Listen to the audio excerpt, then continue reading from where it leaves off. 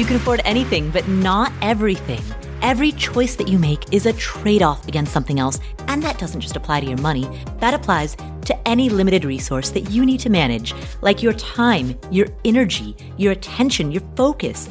Saying yes to something implicitly means saying no to all other opportunities, and that opens up two questions. First, what matters most? And that's a tough question. And second, perhaps the harder question, how do you align your decision-making around that which matters most? Now, answering these two questions is a lifetime practice, and that is what this podcast is here to explore and facilitate. My name is Paula Pant. I am the host of the Afford Anything podcast, and today we're going to have a history lesson. Now, today's episode is a First Friday bonus episode. Typically, we're a weekly podcast. We come out Monday, Tuesday, Wednesday-ish of every week. Once upon a time, we used to come out consistently on Mondays, but for the past 2 years, we've been coming out. I've been trying to release these episodes towards the beginning half of the week. But at any rate, we are typically a weekly podcast, but once a month on the first Friday of the month, we do a First Friday bonus episode. And so this is our November 2021 First Friday bonus episode. As a bonus episode, I thought it would be fun to do a history lesson, one that can inform us of some values, some principles that can take us through life. Now, today's history lesson is about Jack Bogle, the founder of Vanguard, and the guy who is credited as being the father of index funds. Now, if you've been part of the Afford Anything community for a while, you know that we are very pro-index fund around here. And for those of you who are new, an index fund is a fund that tracks a broad market indices, such as the S&P 500 or the total U.S. stock market. It is a fund that, rather than trying to cherry pick individual stocks, it invests in the entire underlying index, which means that the performance of that fund is as good as the overall index that it tracks. No better, no worse. There's minor variation, negligible variation in terms of tracking methodology, but for the most part, a passive index fund strategy is around these corners, and within the Afford Anything community, it is a strategy that is preferred over active mutual fund investing. Yet it is a fairly new strategy, particularly in terms of the access that individual investors, mom and pop investors, you and me, have had to these types of funds. Now, Jack Bogle, who recently passed away, is the creator of Vanguard, and he is widely credited as being the father of index funds. But as we are about to discover, there's actually more drama, more nuance, more intrigue to that story than would appear at first blush. And so, to share that story with us, today we are talking to Robin Wigglesworth. He is the global finance correspondent at the Financial Times. As a journalist, he focuses on the biggest trends that reshape the markets, investing, and finance. Before he joined the Financial Times, he was a journalist at Bloomberg News. He recently wrote a book called Trillions, all about how a band of Wall Street renegades invented the index fund and changed finance forever. And so to talk about the invention of index funds and the popularization of passive investing, here is Robin Wigglesworth. Hi, Robin. Hi, Paula. How are you? I'm pretty good. It's getting dark and miserable here in Norway, but, I can't complain. So Robin, you are talking to a community that loves index funds, loves Vanguard, loves the founder of Vanguard, Jack Bogle.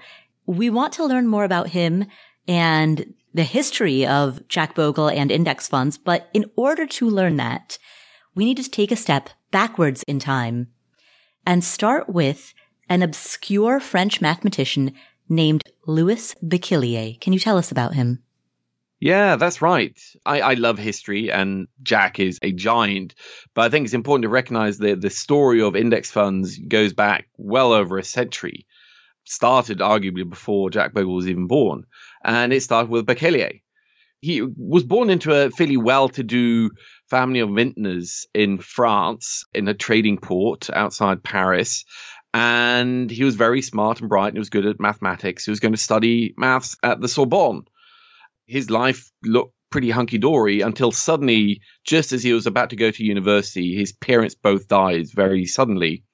And he had to abort plans to study to go take care of the family business, the vintnery, and support his sisters.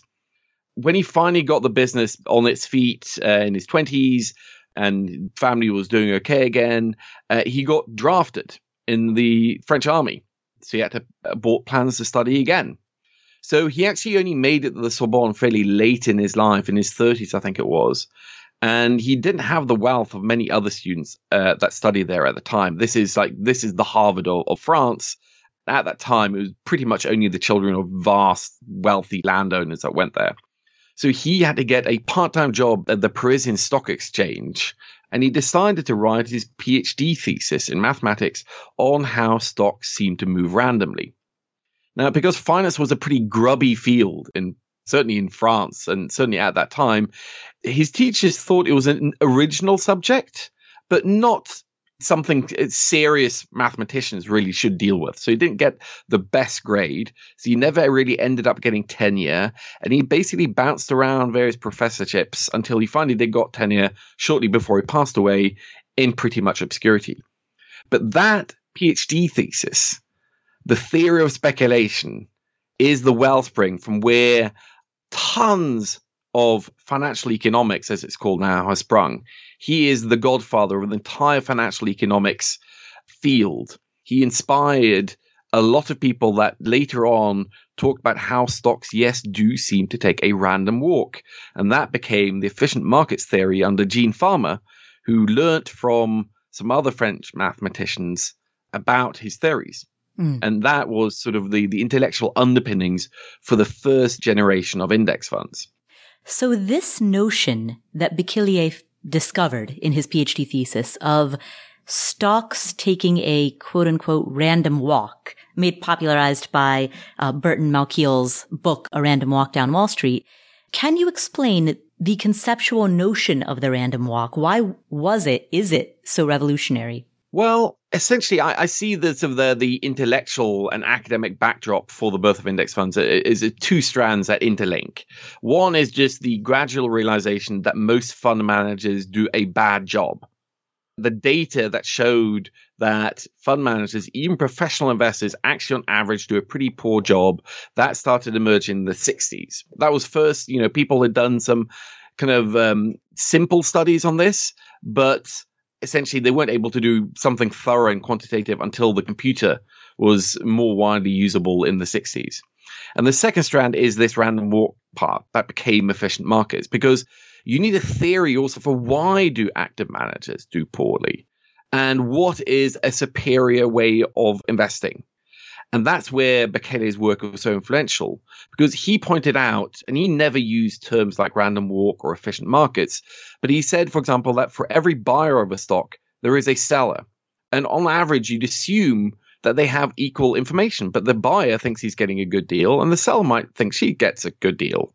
So on any given day, the price of a stock or any financial security is roughly where the market thinks is fair, because otherwise somebody would be buying it and somebody else would be selling it, essentially.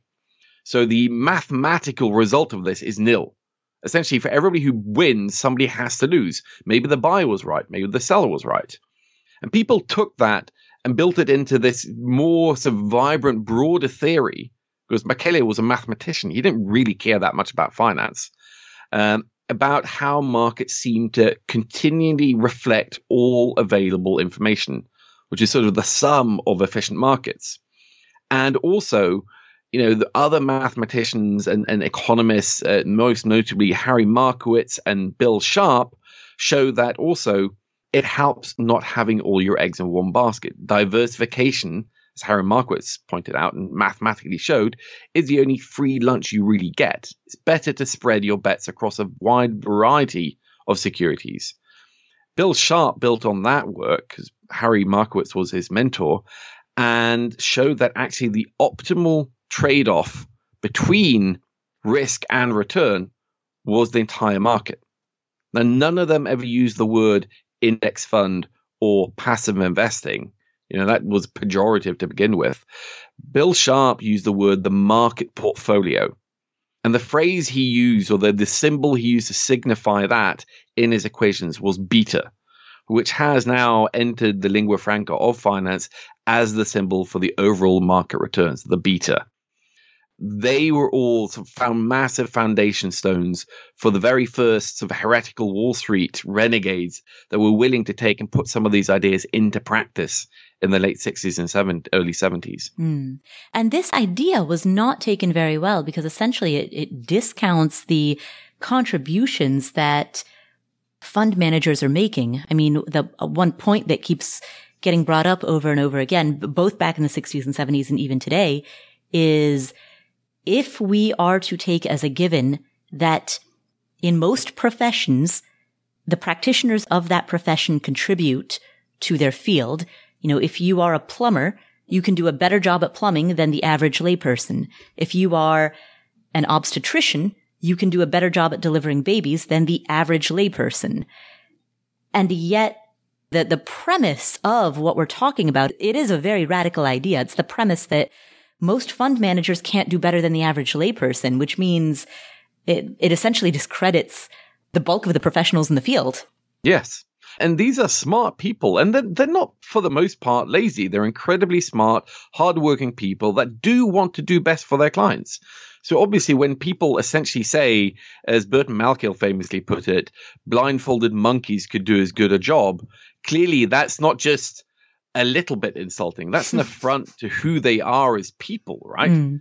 If somebody told me that blindfolded monkeys could do their job as well as me, either I'd laugh them off, I'd be a little bit insulted. I'd say my puns and jokes don't write themselves. No monkey could do them. The backlash was natural, but at the time, it wasn't even that much of a backlash. It was just considered preposterous. The idea of just buying the index. It wasn't just, it later on became called passive as almost a pejorative, like lazy investing. But it was almost considered giving up. Just the very idea was antithetical to the entire investment industry as it had been built up over the past century. The idea of just not even trying. It was crazy. Even if the mathematics were pretty sound in that for every buyer, there has to be a seller of any stock. And over time, in the market, over a year, somebody has to win and somebody has to lose. It's a zero-sum game. And if you pay a lot of money to a professional manager who incurs a lot of trading costs in the process, then on average, the average investor in active investing is going to lose out. The mathematics were always solid, but people always thought, well, I will be above average, right? It's a bit like, 80-90% of men think they're above average drivers, right? It's sort of ingrained in our human nature. So it took some pretty special people to start this, somebody who was willing to defy that consensus. So this research first came about in the early 20th century. Why is it, when we fast forward through history, why is it that Vanguard, Jack Bogle gets so much of the credit? Basically, how did this go from being an obscure academic paper to an amateur enthusiast who is, a lot of the people listening to this podcast are amateur finance enthusiasts. We're very aware of passive investing, of efficient market hypothesis. How did this go from A to B? Well, slowly, really. That's the thing. It's sometimes hard for us to wrap our head around how slowly things could happen back in the day. This is pre-internet, right? Pre-fax machines. It just took a long time for papers to be published, for people to read it, to exchange correspondence, and the links between academia and the practical world of high finance were almost non-existent. And people that worked in finance in those days, they didn't have engineering backgrounds. They weren't quantitative scientists. They were largely people who had studied social sciences, had joined the right clubs, and had played lacrosse at Harvard, and then ended up doing a fairly standard job at Salomon Smith Barney or Capital Group or Fidelity. It was just slow. So you had the academic backdrop by the 60s. You had the data that showed that active managers on average did a poor job. You had a theory for why that was, and a plausible basically description of an alternative, something, a market portfolio that invested in all the securities that would be probably the best trade-off between risk and return for the vast majority of investors. But the industry hated it, or they were ignorant of it. Ironically, one of the industry executives that was aware of the idea of indexing was Jack Bogle, when he was a senior executive at Wellington. And he lambasted the idea. He ridiculed the idea in a paper that he published pseudonymously in a prominent financial journal at the time, saying the idea of an unmanaged market portfolio fund was idiotic because everybody knows that big active mutual funds are incredibly skilled and they always beat the market in the long run. He literally wrote that paper in the early 60s. I think what was needed for him to change his mind and the industry slowly as a whole was essentially the data just slowly seeping out and hammering home again and again and again. And the University of Chicago held a lot of seminars to advertise its findings and its papers. And Bogle was a frequent visitor to these seminars where he'd hear these professors present these heretical ideas. And in the early 70s, well, it started in the late 60s, but by 1971, one young financial industry type who loved computers, had an engineering background, and was stubborn and bloody-minded enough to try and do something different, had launched the very first index fund at Wells Fargo at the time. And he'd hired a lot of these academics to consult for him. So he had some of the academic chops to back up this. And he got the pension fund of Samsonite to invest in it. But crucially, this index fund and a few others, primarily launched by the American National Bank of Chicago and Battery March in Boston, tiny second, third-tier financial institutions at the time, they weren't for ordinary investors. Firstly, because nobody thought you could sell this to ordinary investors. They just thought, ordinary investors still always want to beat the market. It's not fun and sexy to talk about index funds, even when it was a new cutting-edge kind of thing. It was just, they never thought it'd be able to work. And secondly, for American National Bank or Wells Fargo, they weren't actually allowed by post-Great Depression regulation and laws to sell stuff to retail investors in the investment banking side of things. Because there's a separation between commercial banks and sort of trust departments. So they couldn't do that. They could only sell to big institutional investors, primarily pension funds. So there were a few pension funds that took a flyer on this in the early 70s, but it didn't get going for ordinary people until Jack Bogle got sacked by Wellington. And that was the big tipping point for him that basically helped turn him into the biggest zealot in favor of an indexing that industry has ever seen. Right. Because when he got fired, it was in grandiose fashion. It was a 10-1 vote, and he flouted it. He said he was fired with enthusiasm and sought out to then prove them wrong and one up them. Can you tell us that story? Yes. Well, so he had basically been elevated to be the chief executive of Wellington, a very pedigreed, old, conservative mutual fund group. He was the boy wonder of the industry. I think he was the youngest CEO in the industry at the time. One of the youngest, certainly. But Wellington's boring balance funds that had both stocks and bonds weren't that sexy in the 60s, which was then in the middle of what was kind of the first dot-com bubble. But it wasn't dot-com then, of course. But it was Xerox and IBM and Kodak were the hot technology stocks of the day. And it was called the go-go era. And nobody wanted balance funds. They wanted go-go funds, growth funds, performance funds that tried to get sort of 50, 60% returns. So Jack Bogle made the ill-fated decision that to survive in this new era, Wellington had to merge with one of these go-go funds. So he merged it with a group in Boston that had one of the best performing stock funds in America at the time. And in that process, he still owned the biggest chunk, but he was outnumbered by his new partners on the board. And initially things went really well, but then the go-go era ended horrifically. And the 1970s bear market was the biggest adjusted for inflation since the Great Depression. And Wellington basically collapsed. It did awfully. Money gushed out of its funds. It was a terrible time. And Bogle started fighting with his partners, and in the end, they ganged up and sacked him. But Bogle was a pretty stubborn guy, and even though this was devastating, the very next day he decided to try a Hail Mary. He took the train back to New York, where there was a board meeting of the funds of Wellington. Because in the US, each mutual fund has to have an independent board. Now, in practice, these boards just doff their cap to the board of the management company, which after all has set up these funds. Those board members are just there to make sure that nothing funny happens.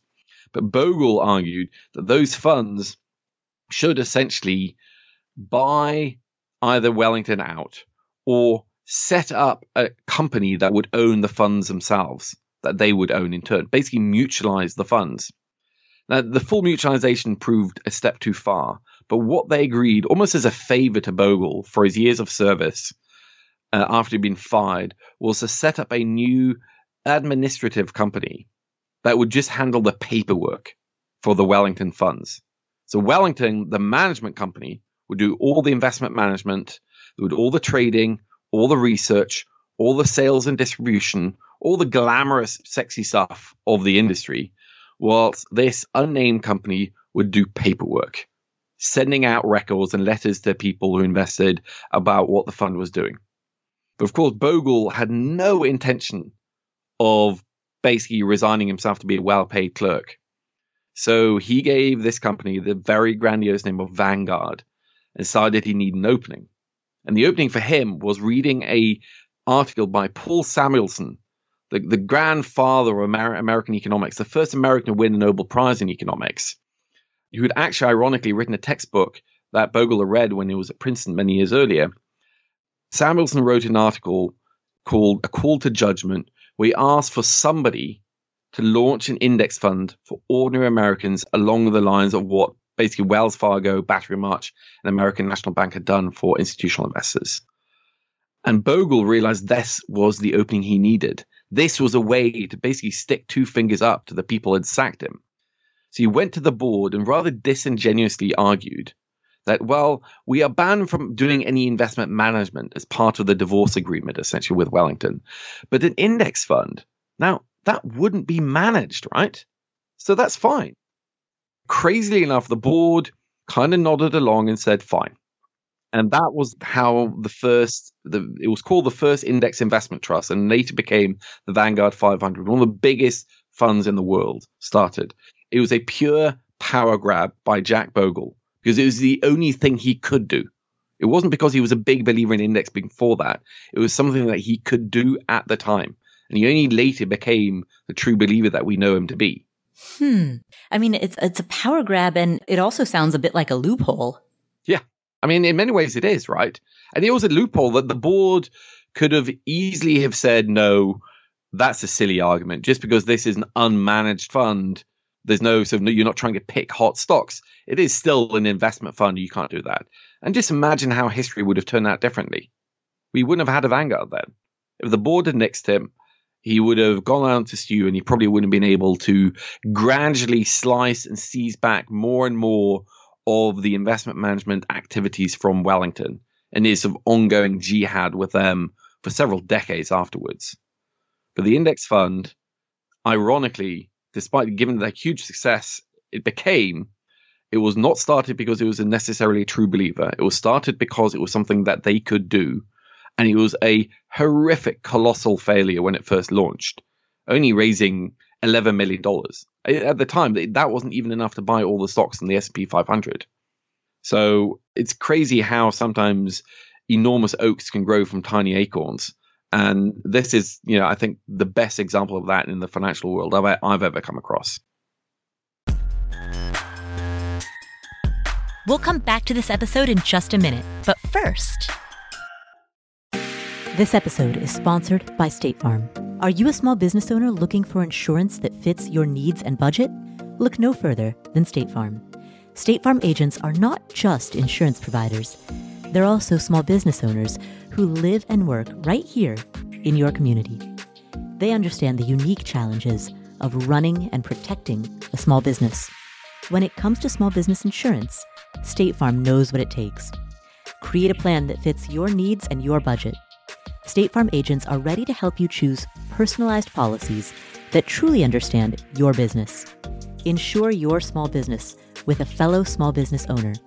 Talk to a State Farm agent today and get started on personalized small business insurance that fits your needs.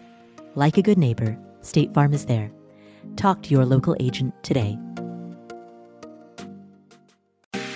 All right, so what are some of the next really big goals that you're saving for? Maybe you're saving for a down payment on a home. Maybe you're saving to buy your next car in cash, or to at least make a pretty big down payment on your next car. Maybe you're saving for a kid's college fund or for your own college fund. Well, there's an app called Monarch that makes it easy to help you reach your financial goals. In fact, the Wall Street Journal named it the best app for growing your savings. Monarch is the top-rated all-in-one personal finance app. It gives you a comprehensive view of all your accounts, investments, transactions, and more. Create custom budgets, track progress toward financial goals, and collaborate with your partner.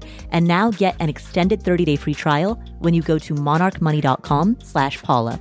Monarch has a very simple, intuitive design. They have loads of built-in features that help you collaborate with your spouse or partner, with your financial advisor. You can invite them to your account at no extra cost. They'll get their own login info and a joint view of all of your finances. You can customize it to look exactly like you want it to look like. You can customize the types of notifications that you get. I've set mine up so that I only see the big ticket stuff. I personally don't want to see the little things. I just want to see big ticket items. So I've set up my notifications accordingly, but you can do it however you prefer. You can change the layout of your dashboard. You can make it your own.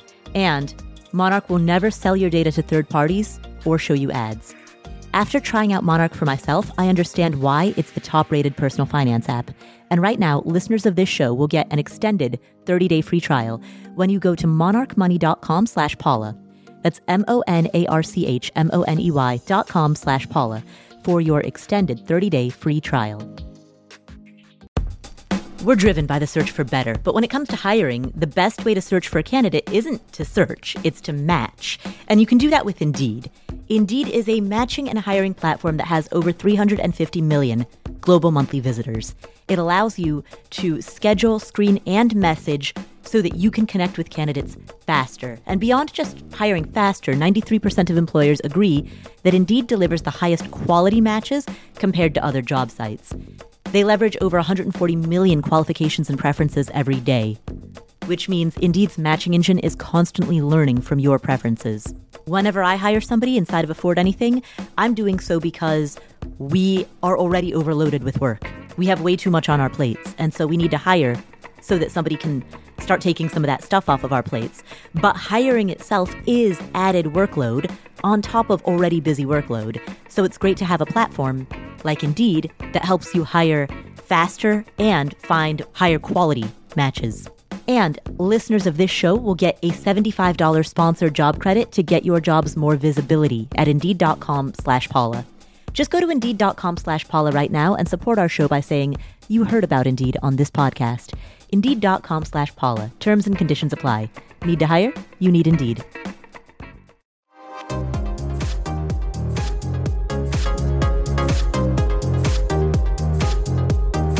Over time, Jack Bogle and American society in general became much bigger believers in a passive investing strategy and in index funds as a mechanism for passive investing. How did that happen? That social shift, that cultural shift?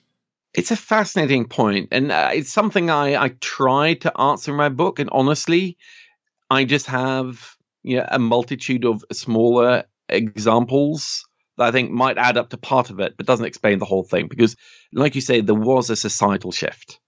And I do think Jack Bogle deserves a lot of the credit, because the index trust, the Vanguard 500, as it later became known, initially was a complete dud, and it grew really slowly, and indexing was not a hit with the ordinary American.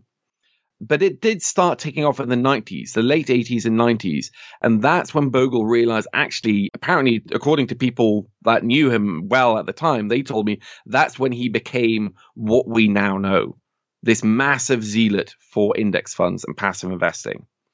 But as he said, there was always a bit of a nuance to his position, that he wasn't necessarily entirely anti-active investing. One of his best friends was Neff, this famous fund manager with a phenomenal track record that worked at Wellington.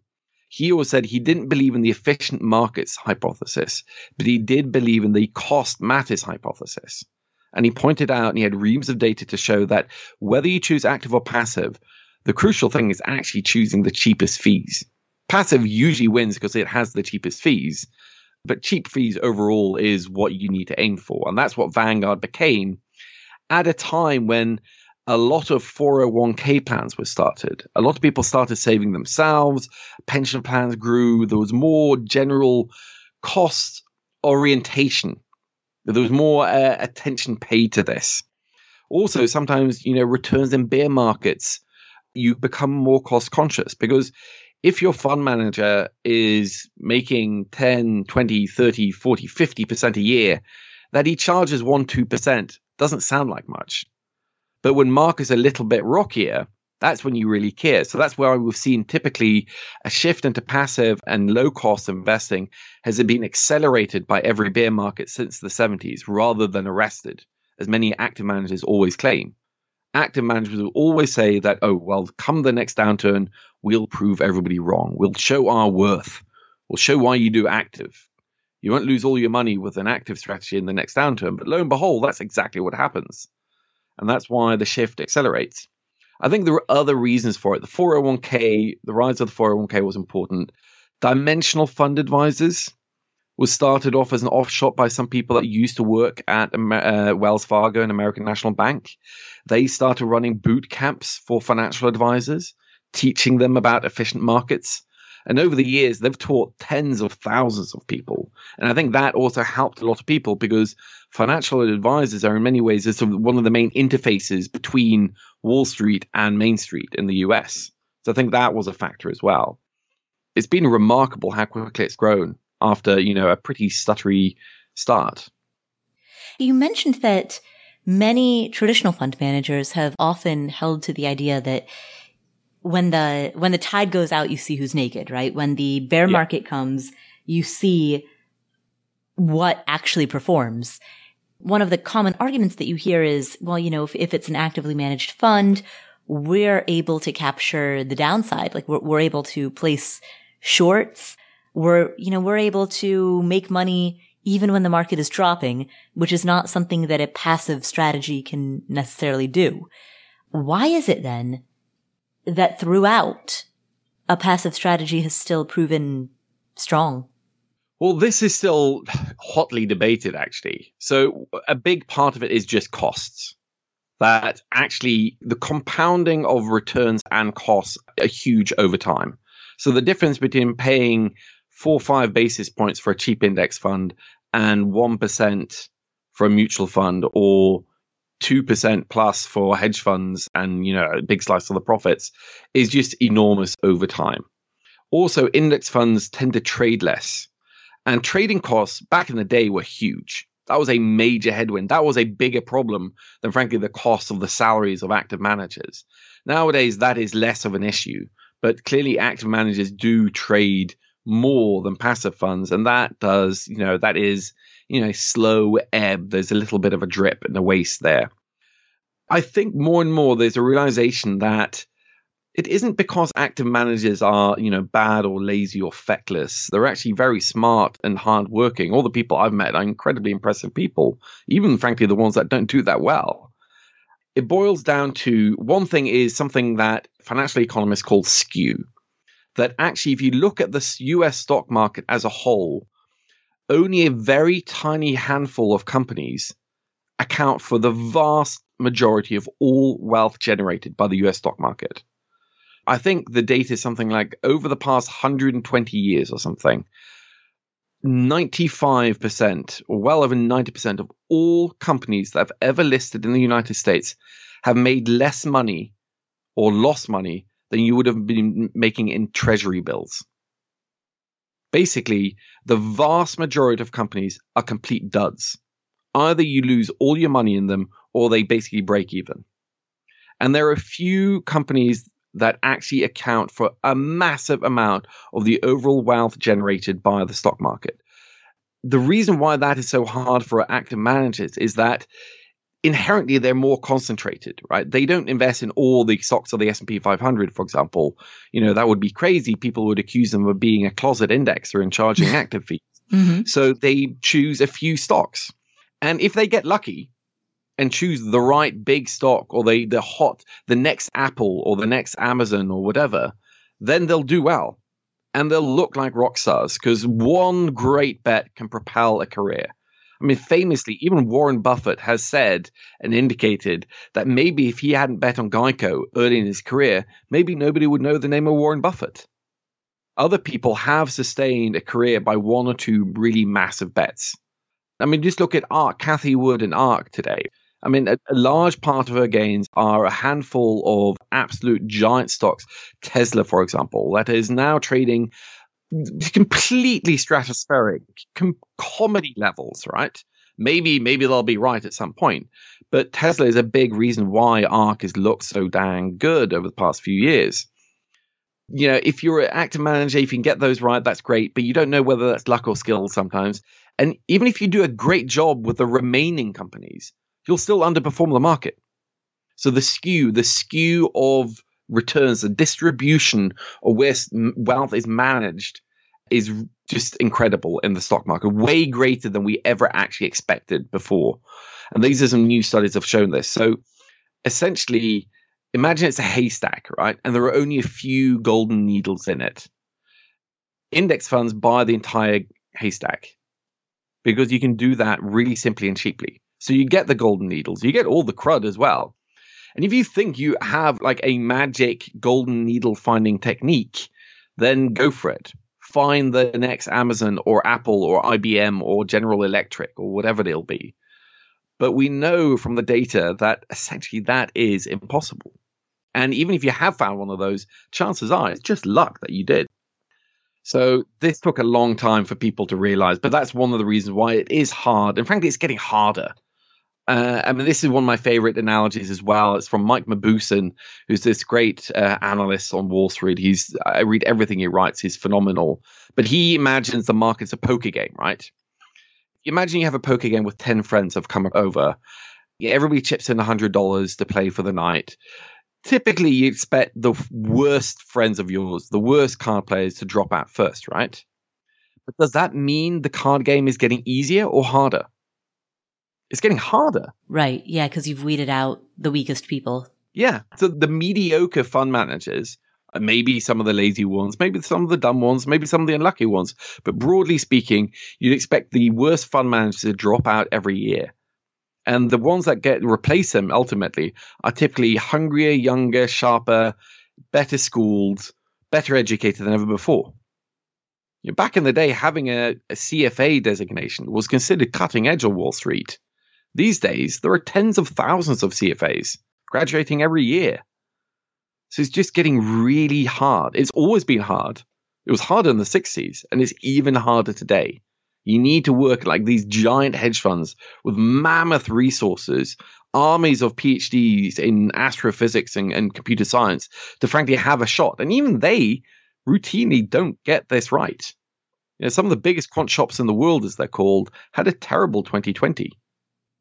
So what I'm hearing is the message that because the bar is higher, that means that competition today is also higher, which makes it at an individual level more difficult.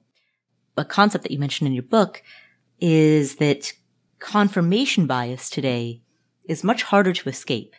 Back in the day, pre-internet, you could dodge ideas that didn't jive with yours pretty easily because we weren't surrounded by a cacophony of ideas all day, every day.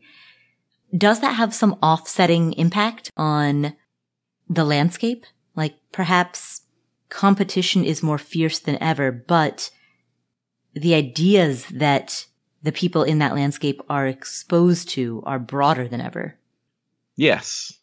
I mean, there are advantages that a fund manager or even an individual investor today has that people 40 years ago would have been considered complete science fiction. I mean, the example I always tell people is like when I studied journalism, I had a class in Google. Like people showed me how to use Google because Google was then only 1 or 2 years old. It was considered really cutting edge tool for journalists to research stuff. When I was in high school, I had a class on Ask Jeeves. Exactly, right? I mean, there are more stuff we can do now. But the problem is that information is also getting spread more widely. One of my favorite things is Dean LeBaron. He ran Battery March, which started one of the very first pioneering index funds. And he used to joke that nobody in finance at that time cared about academic research, ivory tower academics. So he said they didn't have a research department because they just got a subscription to the Journal of Financial Economics or the Journal of Portfolio Management, where academics who were working away for basically peanuts were churning out incredibly cutting edge investment strategies for nothing that you could just copy and do for free. So a classic case is the index fund. He read about the index fund, or basically the idea of a market portfolio, and thought, well, that sounds pretty easy. Let's do that. Other things, for example, back in the day, just buying smaller stocks. Smaller stocks in the long run do better than big stocks, or they have for the past 100 years. In the same way that value stocks or cheaper stocks, depending on what metric you want to use it, generally outperform expensive stocks in the long run. This is, what Warren Buffett's original strategy was. We now know this, and you can buy this in an ETF. You can buy value and small caps in an ETF. Back in the day, you couldn't. So with my knowledge today, if I had a time machine, I could go back 40 years and I would have been royalty. I would have been vastly wealthy because I know a lot of these anomalies that academics have proven and people have harnessed, sometimes without really knowing it.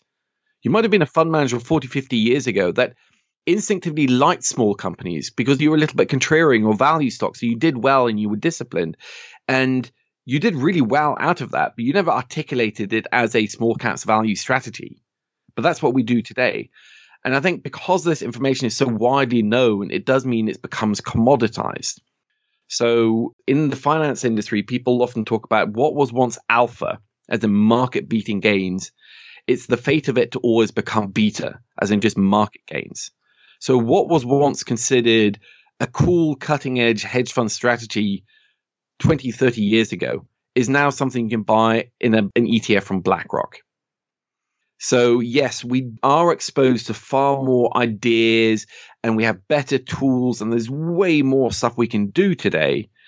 But we all have that. We all have Google. We all have, if you're a big hedge fund, having credit card data, real-time credit card data for the entire economy is kind of basic stuff now.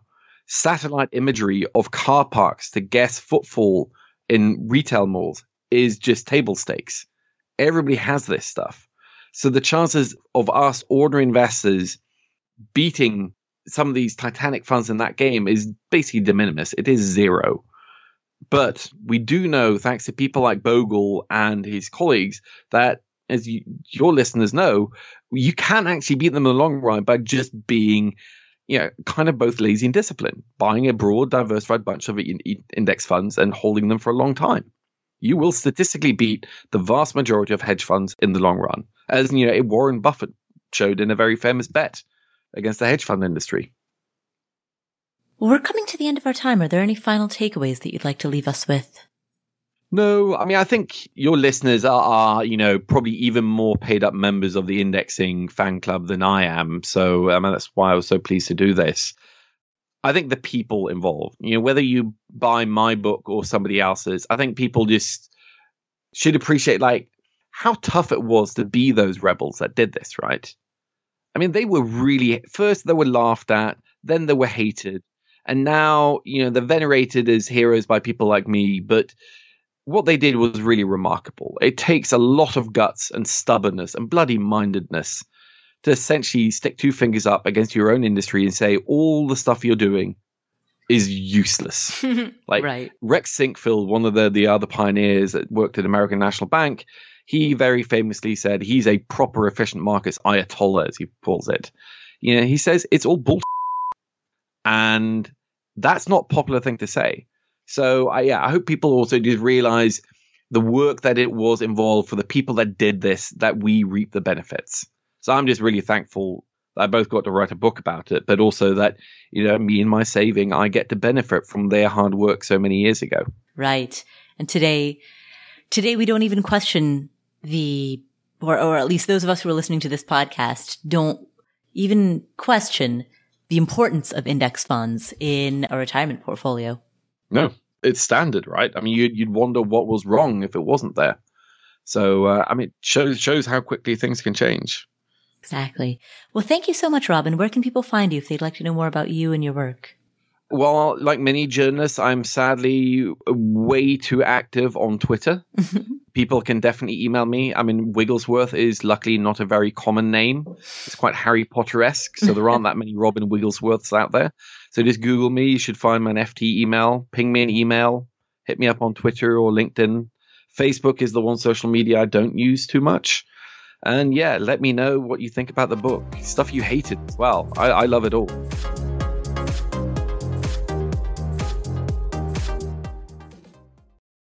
"10 seconds on the clock. How many things can you name that are always growing? Like your hair, your net worth, I hope. Your income, your investment portfolio. Again, I hope. Hey, how about the revenue in the business that you run on Shopify?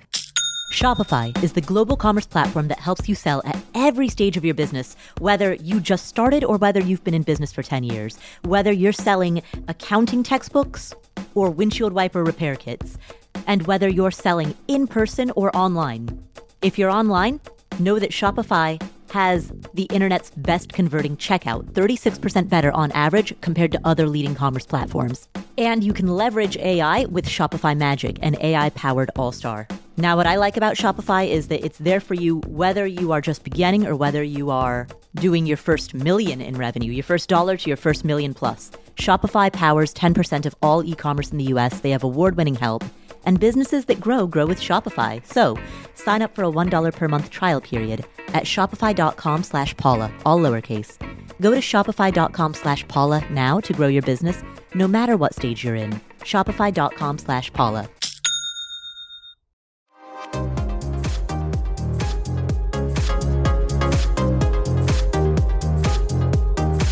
Thank you, Robin.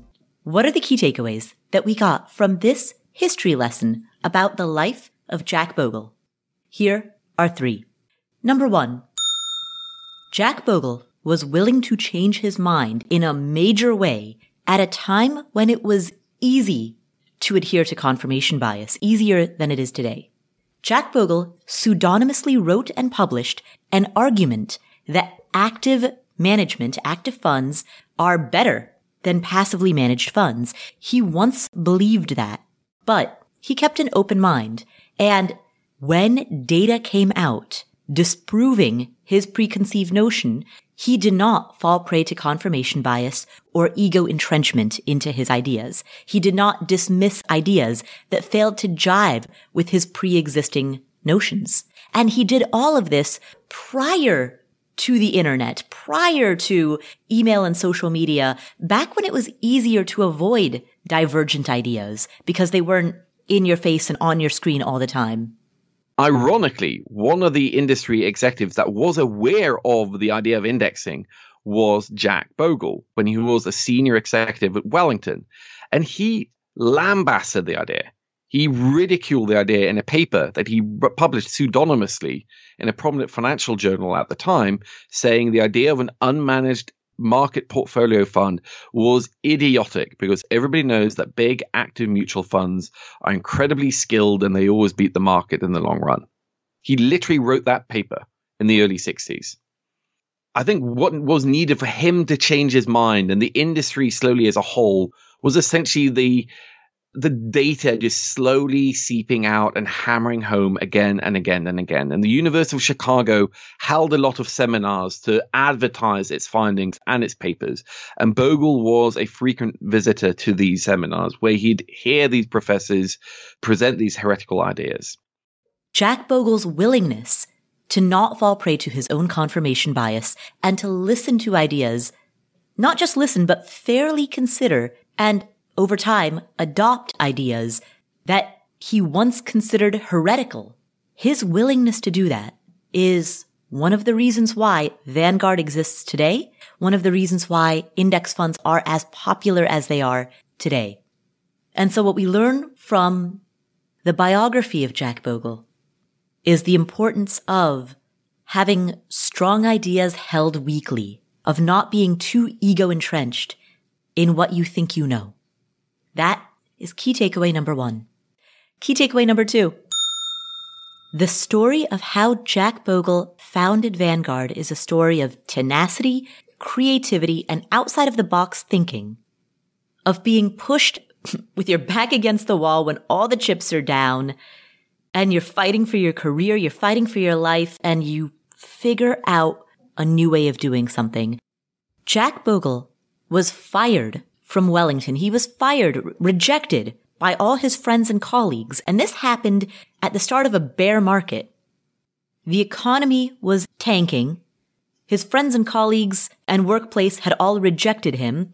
And he was on the verge of being relegated to being, at best, a well-paid clerk. And so what did he do?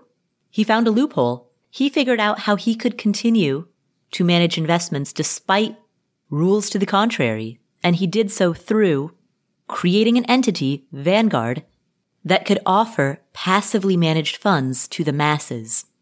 The 1970s bear market was the biggest adjusted for inflation since the Great Depression, and Wellington basically collapsed.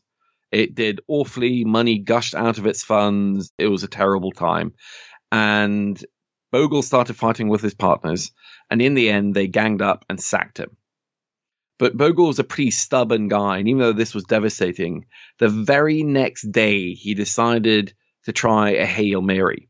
He took the train back to New York, where there was a board meeting of the funds of Wellington. Because in the US, each mutual fund has to have an independent board. Now, in practice, these boards just doff their cap to the board of the management company, which after all has set up these funds. Those board members are just there to make sure that nothing funny happens. But Bogle argued that those funds should essentially buy either Wellington out or set up a company that would own the funds themselves, that they would own in turn, basically mutualize the funds. Now, the full mutualization proved a step too far, but what they agreed, almost as a favor to Bogle for his years of service after he'd been fired, was to set up a new administrative company that would just handle the paperwork for the Wellington funds. So Wellington, the management company, would do all the investment management, would do all the trading, all the research, all the sales and distribution, all the glamorous, sexy stuff of the industry, whilst this unnamed company would do paperwork, sending out records and letters to people who invested about what the fund was doing. But of course, Bogle had no intention of basically resigning himself to be a well-paid clerk. So he gave this company the very grandiose name of Vanguard and decided he needed an opening. And the opening for him was reading a article by Paul Samuelson, the grandfather of American economics, the first American to win a Nobel Prize in economics, who had actually ironically written a textbook that Bogle had read when he was at Princeton many years earlier. Samuelson wrote an article called A Call to Judgment, where he asked for somebody to launch an index fund for ordinary Americans along the lines of what basically Wells Fargo, Battery March, and American National Bank had done for institutional investors. And Bogle realized this was the opening he needed. This was a way to basically stick two fingers up to the people who had sacked him. The tenacity that Jack Bogle showed in coming up with that idea, advocating for its approval, and fighting every obstacle in his path to make sure that his idea could be executed. That is a perfect example of a person who refuses to say the words, I can't, and instead transforms I can't into, how can I? Because anytime that phrase is transformed, when I can't turns into, how can I? That's when innovation happens. And so that is key takeaway number 2. Finally, key takeaway number 3. And this is the lesson that you can impart to your friends when they're asking why you believe in a passively managed strategy over an actively managed one. It is a lesson on skew. Skew is fundamentally the concept of concentrated bets, the 80-20.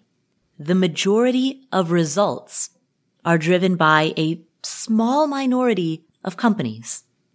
The top few companies drive the bulk of the returns, but no one knows exactly which companies those are going to be. And that's the reason passively managed funds perform so well over a long-term aggregate average, because rather than trying to find the needle in the haystack, a passive strategy buys the entire haystack, meaning necessarily you will be holding that needle.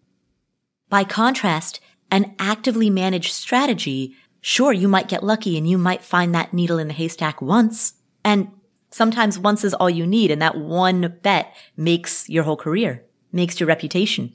But over a long-term aggregate average, when you're investing for 40 years, 50 years, and you want consistent performance rather than erratic bets, makes more sense to buy the haystack.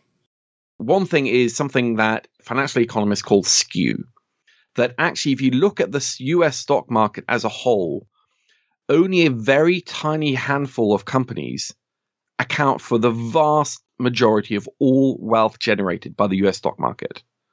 I think the data is something like over the past 120 years or something, 95% or well over 90% of all companies that have ever listed in the United States have made less money or lost money than you would have been making in treasury bills. Basically, the vast majority of companies are complete duds. Either you lose all your money in them or they basically break even. And there are a few companies that actually account for a massive amount of the overall wealth generated by the stock market. The reason why that is so hard for active managers is that inherently they're more concentrated, right? They don't invest in all the stocks of the S&P 500, for example. You know, that would be crazy. People would accuse them of being a closet indexer and charging active fees. So they choose a few stocks. And if they get lucky and choose the right big stock or the next Apple or the next Amazon or whatever, then they'll do well. And they'll look like rock stars because one great bet can propel a career. I mean, famously, even Warren Buffett has said and indicated that maybe if he hadn't bet on Geico early in his career, maybe nobody would know the name of Warren Buffett. And so that is the third and final key takeaway that we get from this history lesson on the life of Jack Bogle and the subsequent popularization of index funds. I hope you enjoyed today's episode. I know it's a little different from what we typically do. Oftentimes, most of our episodes are either conceptual conversations about the philosophy and psychology of money. And really what that is a conversation about thinking from first principles told through the lens of money. That's what the bulk of what we do here is. There's a lot we can learn from history. And so I hope that today's episode, this history lesson, offered some insight, offered some story, some narrative that could help round out the ways in which we think. You're listening to the Afford Anything podcast. My name is Paula Pant. If you enjoyed today's episode, please do 3 things. Number 1, share it with a friend or a family member. That is, or a coworker, or someone you know, or someone you don't know. Share it with someone. Share it with someone who you think would enjoy it. That's the single most important way that you can spread the message of index fund investing, passive investing, financial independence, wise money management. Number 2, open up whatever app you're using to listen to this show and hit the follow button. Whether you're in Apple Podcasts, Spotify, Pandora, whatever you're using, hit that follow button so that you don't miss any of our amazing upcoming episodes. And number 3, while you're there, please leave us a review. These reviews are incredibly helpful in allowing us to book intriguing and award-winning guests who can share their knowledge with you. If you want to chat about today's episode with other members of our community, go to affordanything.com/community. That's where you can find like-minded people who want to talk about whatever it is that you want to talk about, whether it's retirement planning, getting out of debt, investing strategies, cryptocurrency, any topic about finance or life that you want to discuss. You will find a village of people there who share those same common ideas, common goals, who share in your aspirations and can offer support and advice and encouragement. So that's affordanything.com/community, totally free. Everyone is welcome. Thank you so much for tuning in. My name, as I mentioned, is Paula Pant, and this is the Afford Anything podcast, and I'll catch you in the next episode.